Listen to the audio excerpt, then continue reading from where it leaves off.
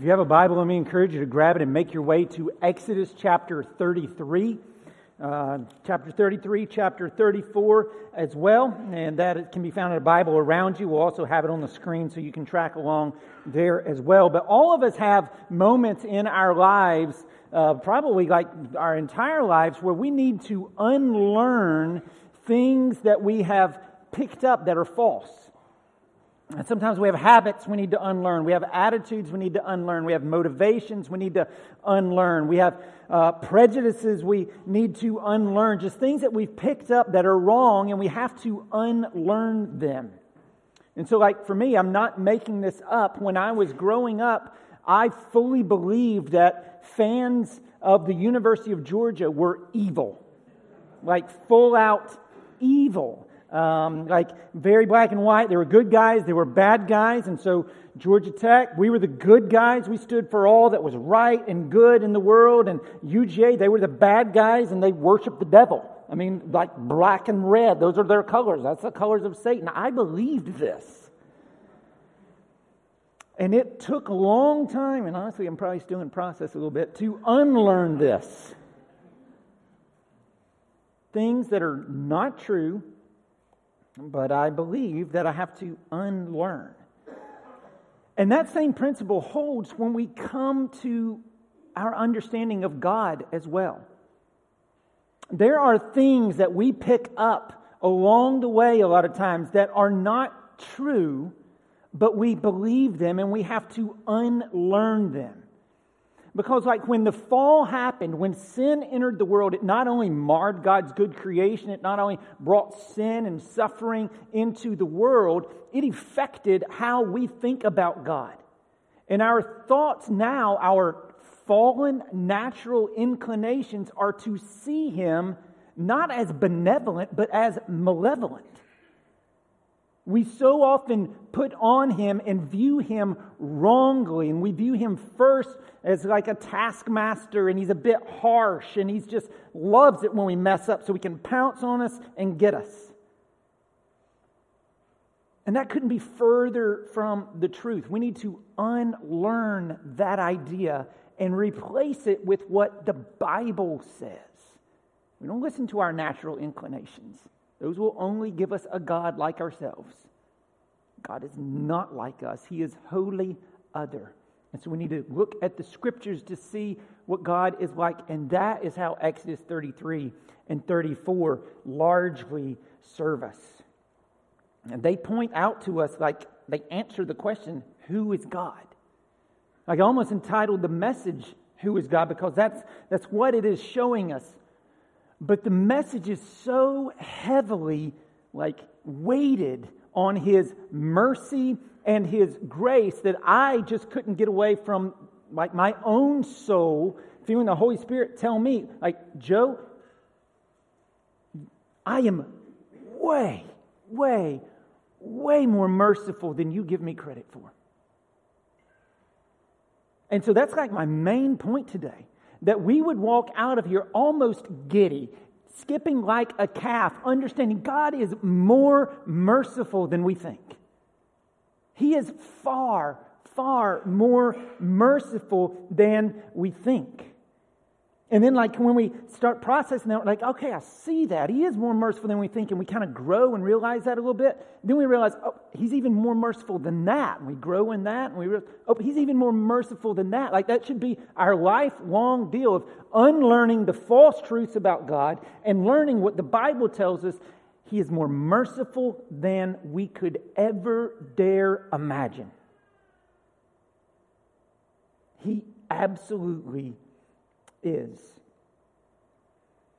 And we only need to truly believe the Bible and not our natural inclinations to see this. The Bible spells it out from cover to cover. And one of the highlights of this, one of the high points of this, is in the text we have today, specifically 34 verses 6 and 7.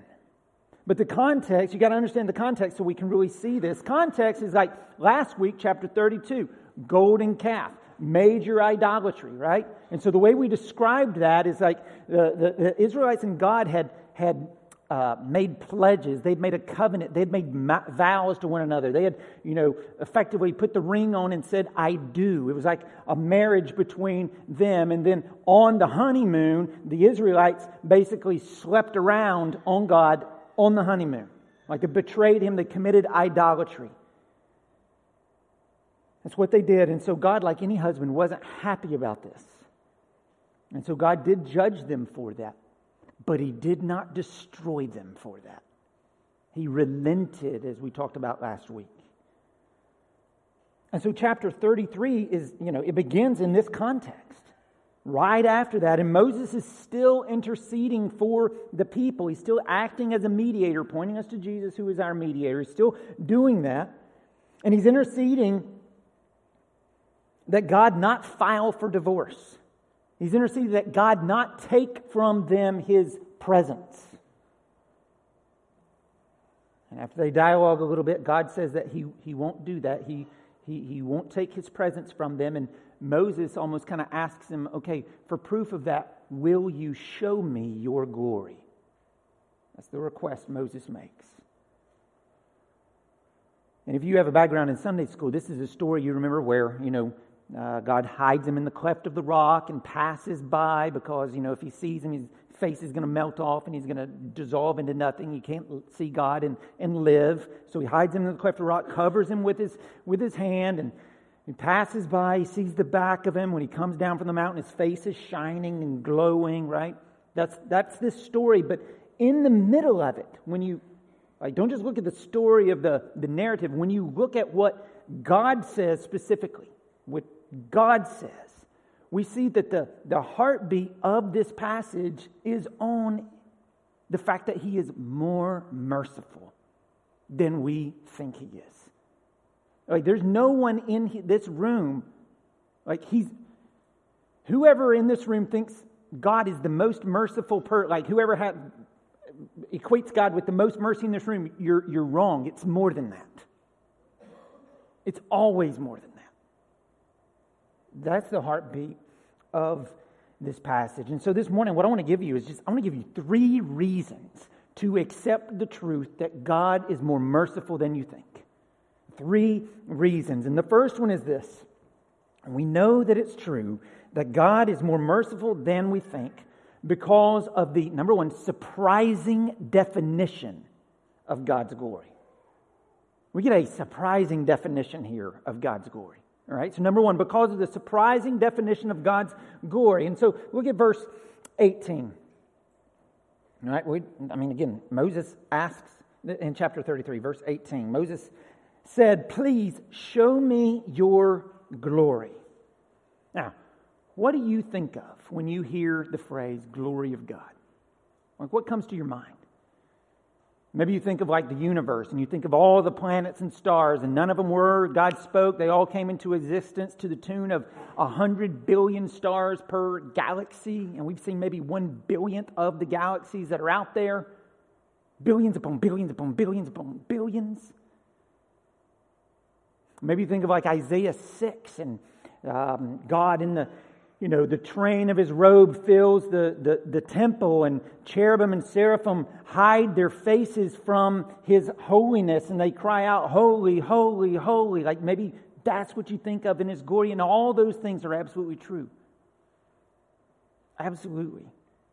When we talk about God's glory, we're talking about who God is, what He's like what makes God God. The glory of God is all about the godness of God. And so it is super striking when we see God Himself define, it's surprising, His glory. So Moses asks to see His glory, and God replies, verse 19, yes, look what He says. And God said, "I will make all my," not greatness that we might expect, "I will make all my," y'all can read it, what does it say? "Goodness pass before you, and will proclaim before you my name, the Lord," His covenant name Yahweh.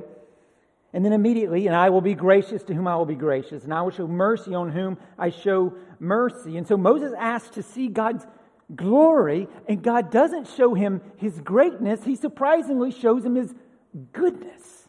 Like God's glory is not just in all the great things, His glory is in His goodness, in His grace, which comes right after He says goodness, in His mercy. Now, God's not just defined, like, His glory is not just defined by His greatness, but actually His goodness.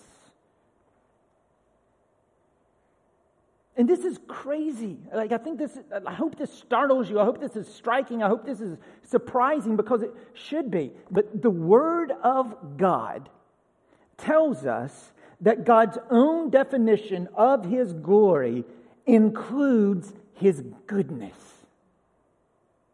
That's good news for us. His goodness. Like, this passage is speaking with a megaphone in our ear. I am more merciful than you think I am. My glory is linked to my goodness, my grace, my mercy. And so reason to believe this, number one, is because of God's own surprising definition of His glory. Like, this is God's definition. Reason number two, and this isn't going to make sense at first, we will build to it. But I want you to go ahead and write it down. Reason number two is because of the asymmetric definition of His name. And because of the asymmetric definition of His name. We're going to build to this, so just stay with me for a minute. Go ahead and write that down, but let's read a little bit together. So chapter 33, verse 18, we read 18 and 19. Let's read from there now all the way through verse 9 of chapter 34. Follow along with me. Moses said, "Please show me your glory." And he said, "I will make all my goodness pass before you, and will proclaim before you my name, the Lord. And I will be gracious to whom I'll be gracious, and will show mercy on whom I show mercy." But he said, "You cannot see my face, for man shall not see me and live." And the Lord said, "Behold, there is a place by me where you shall stand on the rock. And while my glory passes by, I will put you in the cleft of the rock, and I will cover you with my hand until I've passed by." Like, he's being protected by God from God. This is God's power and immensity. We can't stand in His presence on our own. Verse 23, "Then I will take my hand away, and you shall see my back, but my face shall not be seen." Chapter 34, the Lord said to Moses, "Cut for yourself 2 tablets of stone like the first, and I will write on the tablets the words that were on the first tablets which you broke." You remember, like, the tablets, like when Moses threw them down, that was symbolic of what the Israelites were doing. They were shattering fellowship with God. Yep, we see your word, don't care, broken. And he's saying, I'm renewing the covenant. That's what the rest of the chapter is about. I'm renewing the covenant. Let's get the tablets back. I'll write on them again. That's grace. That's mercy.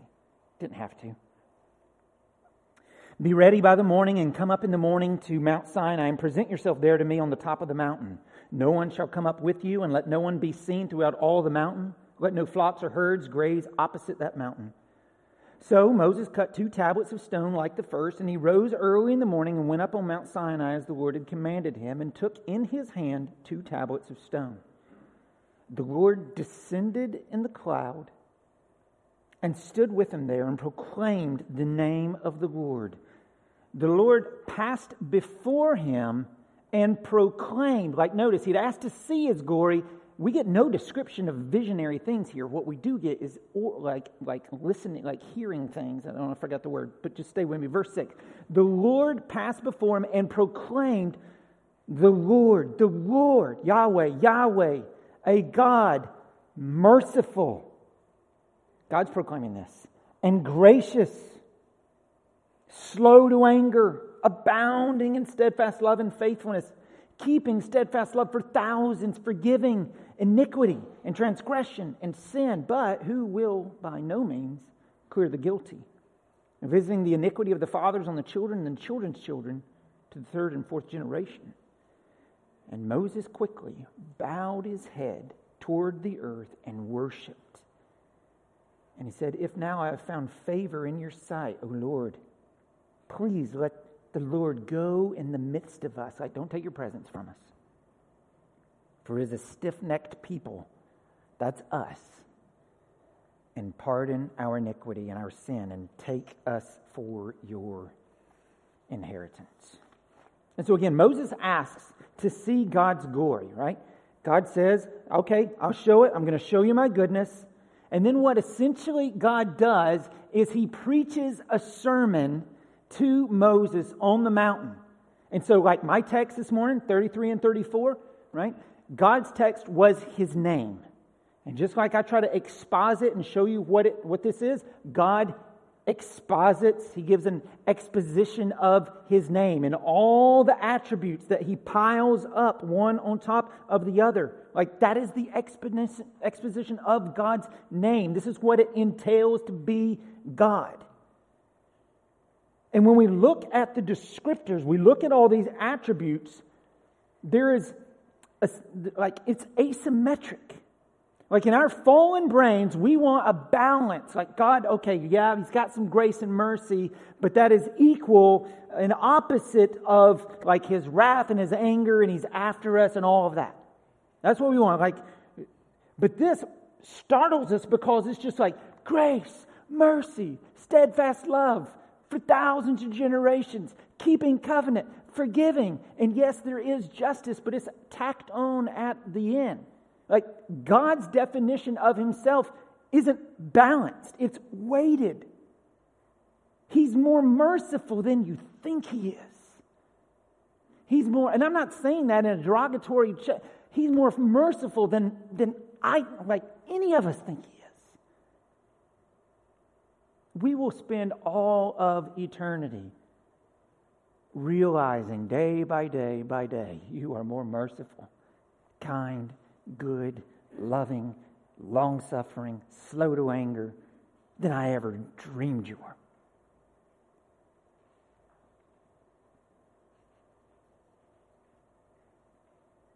This is God's definition of his self. It's not balanced. And again, it's calling out, son, daughter, I am more merciful than you think I am. Promise. We should fill our, just inflame our hearts with love and appreciation and thankfulness to God. We're undeserving sinners. And this, just kind of side note, this passage here, verse 6 and 7, is one of the most important verses in all the Bible. Like it's quoted dozens of times throughout the Old Testament. I've read one out of Psalm 103 a minute ago. David prays, "But you, O Lord, are a God merciful and gracious, slow to anger and abounding in steadfast love and faithfulness." The prophet Joel also says, "Return to the Lord your God, for he is gracious and merciful, slow to anger and abounding in steadfast love." Jonah, and did you guys see the guy who got swallowed by a whale this week? Did you see that? Yeah. Can happen.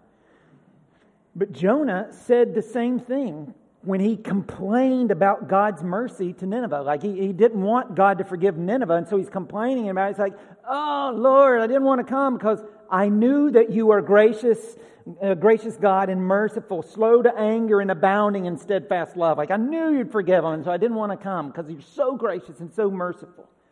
Like this phrase, first mentioned to Moses on the lips of God, is basically the Israelites' confession of faith. And it's a confession that megaphone in our ear, I'm more merciful than you think I am. Now, if you want to know who God is, it's right here. Let's just walk through them. The Lord, all right? Yahweh, covenant name here. And God is saying this. He's saying, here's who I am. I am a God merciful and gracious. Like the very first two words off of his mouth as a definition of who he is merciful and gracious. Like when you introduce someone, when you meet someone or you're introducing yourself, a lot of times you're going to talk, about the first words out of your mouth are very important. Like, here's my name, or here's what I do, or what. First words, I'm gracious and merciful. Again, we've got to unlearn some things, because I would bet some of us, if we were going to, hey, give me some words to describe God, some of our first words wouldn't be gracious and merciful. It'd be justice or wrath, which He does have. But see the asymmetry of how God defines His name. He's weighted on mercy. God doesn't say, as one guy puts it, the Lord exacting and precise. He doesn't say the Lord tolerant and overlooking either.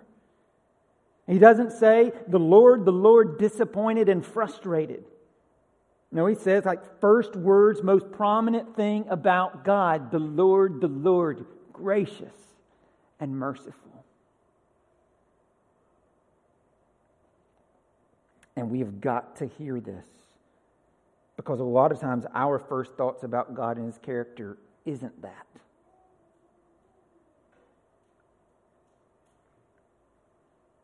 But this is what God says. Like, this is how God describes Himself. He is merciful and gracious. Do you know that? Do you believe that? Don't believe the false, instinctual thoughts you have about God. Believe the Bible. What the Bible says about God. That He is gracious and merciful. That's who God is. Don't recreate God in your image. He's different than us. God leads, first words, with these. And we've got to recover this in the church. The church in America seems to have sunk to a place where it's become a higher theological priority to herald what we're against than basking in the noonday sun of God's love for us. He's with us. Why is my soul downcast?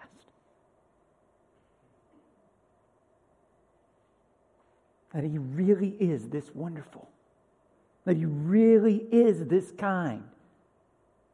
That He really is this gracious.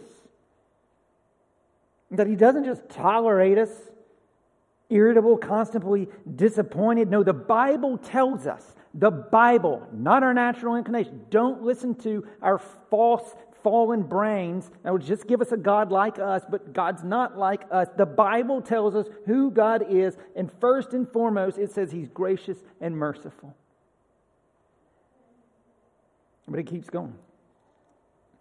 It also says, the word of God, merciful and gracious, slow to anger. I mean, God is not trigger happy. He's not just waiting for you to do that thing so He can pounce on you and get you. That's not God. That's your fallen thoughts. He's not harsh. He's not reactionary. He's not easily exasperated. He's slow to anger. Other translations would put long suffering. Like, if you read the Bible, I mean, if He's slow to anger, that means there is anger, right? We see that. We see God have anger. We see Jesus flips over the money changers, right? In the temple, we see anger. But all throughout the Old Testament, every single time you come to a place where it talks about God's anger, it says, and God was provoked to anger.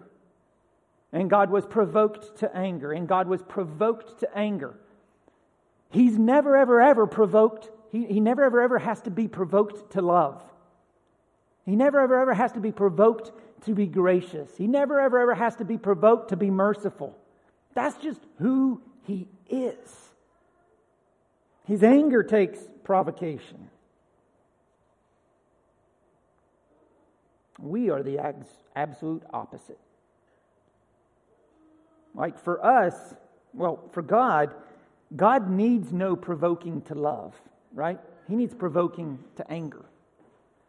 We need no provoking to anger, amen? But we do need provoking to love. That's why Hebrews says to provoke one another to faith and good works. God loves showing mercy to those who don't deserve it. He's slow to anger. I mean, the whole point of the Bible is God shows mercy to those who don't deserve it, right? The whole point of the Bible. We don't deserve it. God is good and gracious and merciful. Slow to anger. The next, we come to abounding in steadfast love and faithfulness. This is covenant language. This is the I do. I, God, do take you Israelites as my bride, right? This is covenant language. And I will forever be steadfast in my love to you. I will forever be faithful. I will never quit. Ever, ever, ever. And then he's abounding in it. Have you guys seen the images of Lake Mead lately? Lake Mead's the lake out in Utah that's Hoover Dam. And it's at 36% of its capacity because the drought is so bad. It is lower than it's ever been since they built it. Sometimes we view God's love as a reservoir that could possibly run dry. And God's saying, wrong. Unlearn that. I am abounding. Never ending. It's not a reservoir that'll run dry. I am abounding in steadfast love. There's always more to come. My love never stops. It never runs dry. It is as immeasurable and infinite as I am myself. Friends, be happy this morning. God is more merciful than you think. To you and those around you. Let's keep going. God is gracious and merciful, slow to anger, abounding in steadfast love and faithfulness, keeping steadfast love for thousands. And when you have a Bible, always check the footnotes. Like there's a little footnote number 1 right there. And so it's or to the 1,000th generation. That's probably the better translation. To the 1,000th generation. Which does not mean that he gets to like generation 1,001, he's like, done. Like that's not what it's saying. But as Dane Ortland put it, which by the way, I recommended Gentle and Lowly in your book, chapter 16, he exposits this passage. I am giving you a lot of what he says, adaptations, expansions. Read it.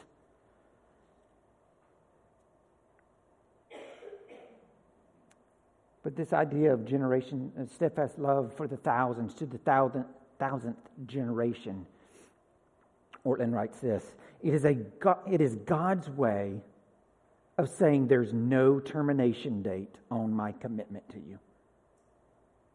You can't get rid of my grace. You can't outrun my mercy.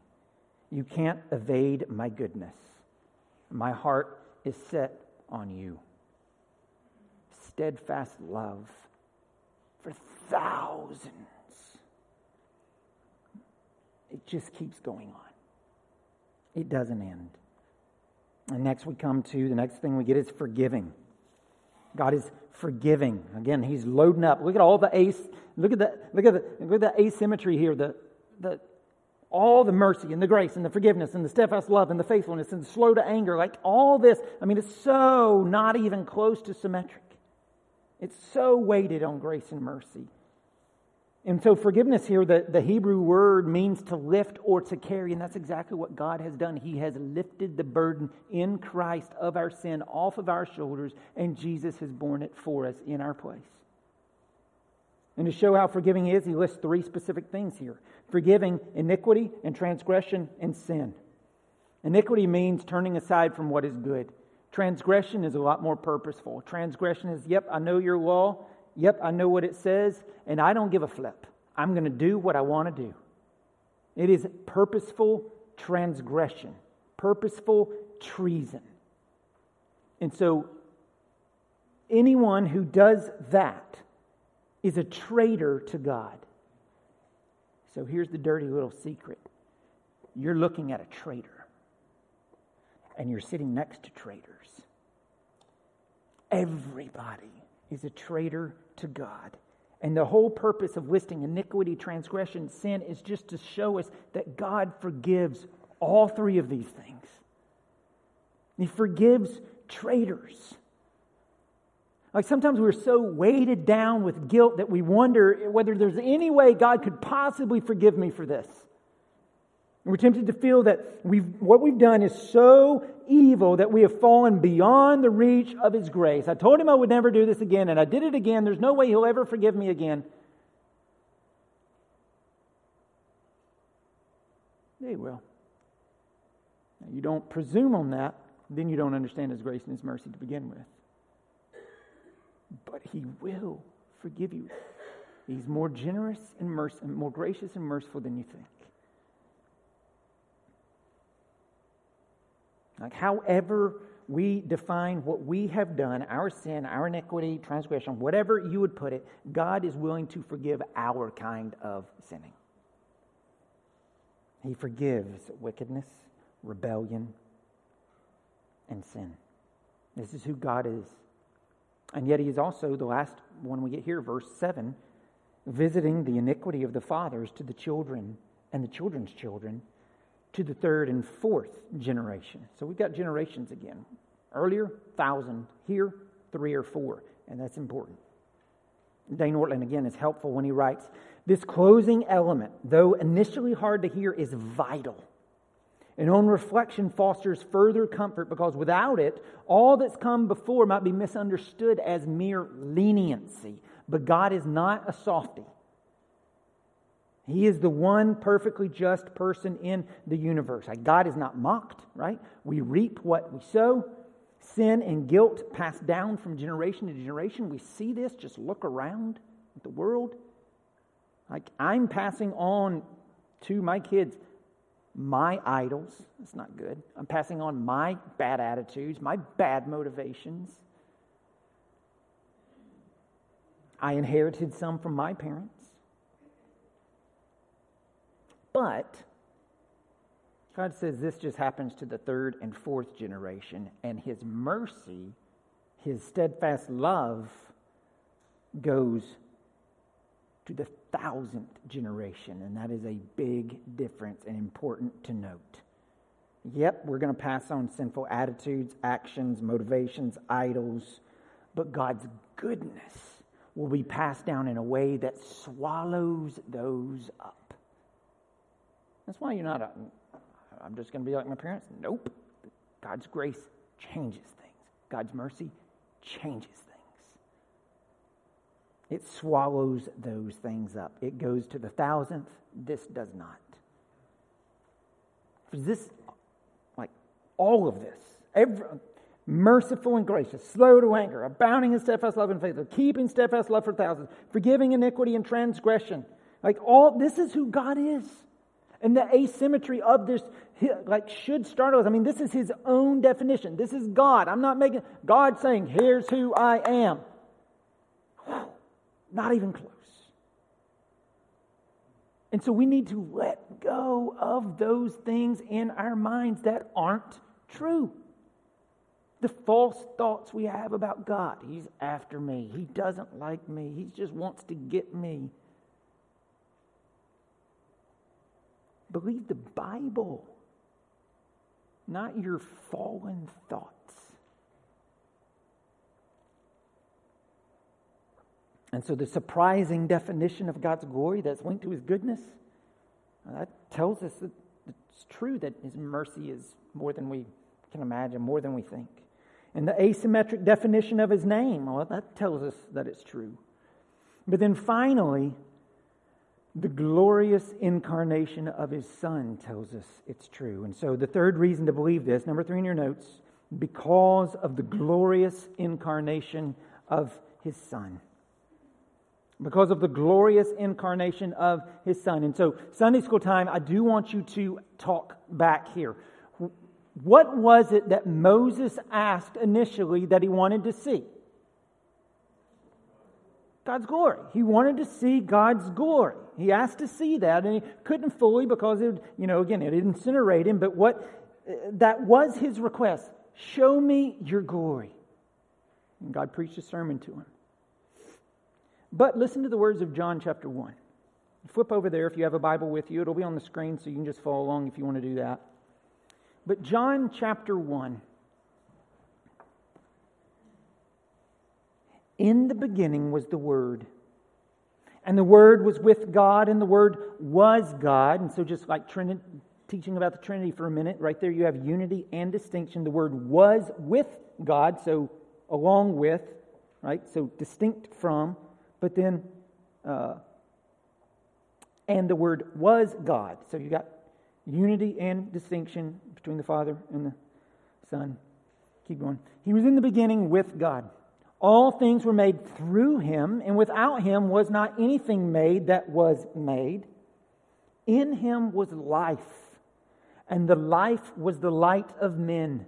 The light shines in the darkness, and the darkness has not overcome it. Now, skip down to verse 14. And the Word became flesh and dwelt. Remember, we talked about tabernacled. That's what the Word literally is, like the tabernacle. And the Word became flesh and dwelt, tabernacled among us, and we have seen His glory. Glory as of the only Son from the Father, full of grace and truth. Like in Jesus, we have seen what Moses asked to see. We've seen His glory, full of grace and truth. Like in Exodus 34, we are told of God's heart, but in the incarnation of His Son, we are shown God's heart. Like Jesus, God preaches a sermon to Moses and exposits His name. Well, Jesus is the incarnate exposition of God's name. You look at Jesus. He's gracious. Goodness gracious, He's gracious, right? So gracious. He's merciful. He's slow to anger. Like you want to see God, you look at Jesus. He's abounding in steadfast love and faithfulness. He keeps His love forever. He forgives iniquity, transgression, and sin. Like if you have any doubts on God's mercy, that He's more merciful than you think He is, look at the life of Jesus. And then if you have any more doubts still, look at the death of Jesus in your place for your sin, taking your condemnation, what you deserve, what we deserve, on Himself, giving you His righteousness, merciful. You got any more doubts? Look at His resurrection. You got any more doubts? Look at His intercession for us right now. You got any more doubts about His mercy? Look at the fact that He's going to come again and He's going to wipe away every tear from our eyes. All sad things are going to come untrue. If you have any doubts about God's mercy, look at Jesus. And so if you're struggling this morning, like you're in the midst of suffering, circumstances going on right now, or just my life has not turned out the way I expected it to turn out. I'm disappointed in my life. I'm disappointed in you, God. Why did it? Listen, God is gracious and merciful and He's compassionate. He's with you. He's not against you. He's right there. He cares about your situation, yours, because He cares about you. You. He knows the number of hairs on your head. He loves you more than you love yourself. Are you weighed down with guilt? Jesus is forgiving. He's gracious. He's merciful. He takes away our sin as far as the east is from the west. Are you filled with doubt and anxiety and worry and fear? Jesus is loving and faithful. He will keep His promises. Now, we've talked about all throughout Exodus, He always keeps His promises, but almost never how we expect Him to do it. But He does it. Always. And so, friends, the call this morning to you, like to take what I want you to do is I I want you to know that God's more merciful than you think He is. I want you to know that He loves you.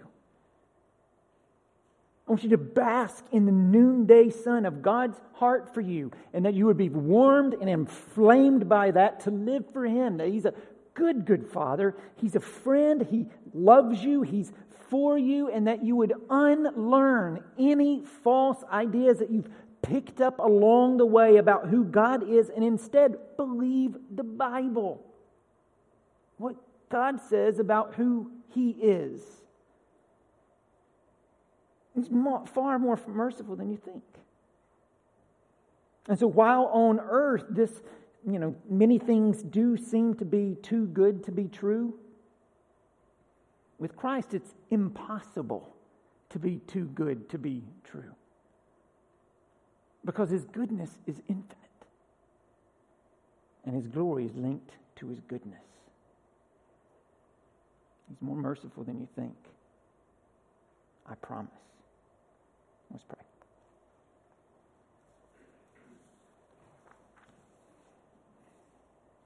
Father, we confess we don't view You rightly.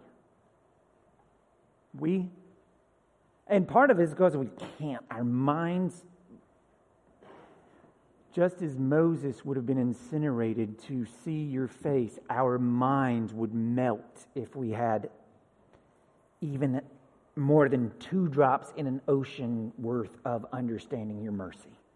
It is so vast. It is so beyond us. We can't comprehend it. But Lord, would You help us today to comprehend a little bit more? To know it in our gut, not just in our head, that we can spout off an answer and regurgitate something on a test if it was. But we know that we know that we know that we know that You are gracious and merciful.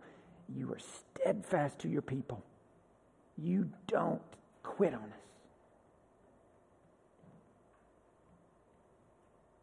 Even when we commit idolatry and we commit spiritual adultery and there's anger and there's hurt, even on Your part of what we do, if we're going to speak in human terms, You still are gracious and merciful. You don't give us what we deserve. We deserve annihilation. We deserve to be taken out, and You sent Jesus to take that all for us. Jesus got what we deserve.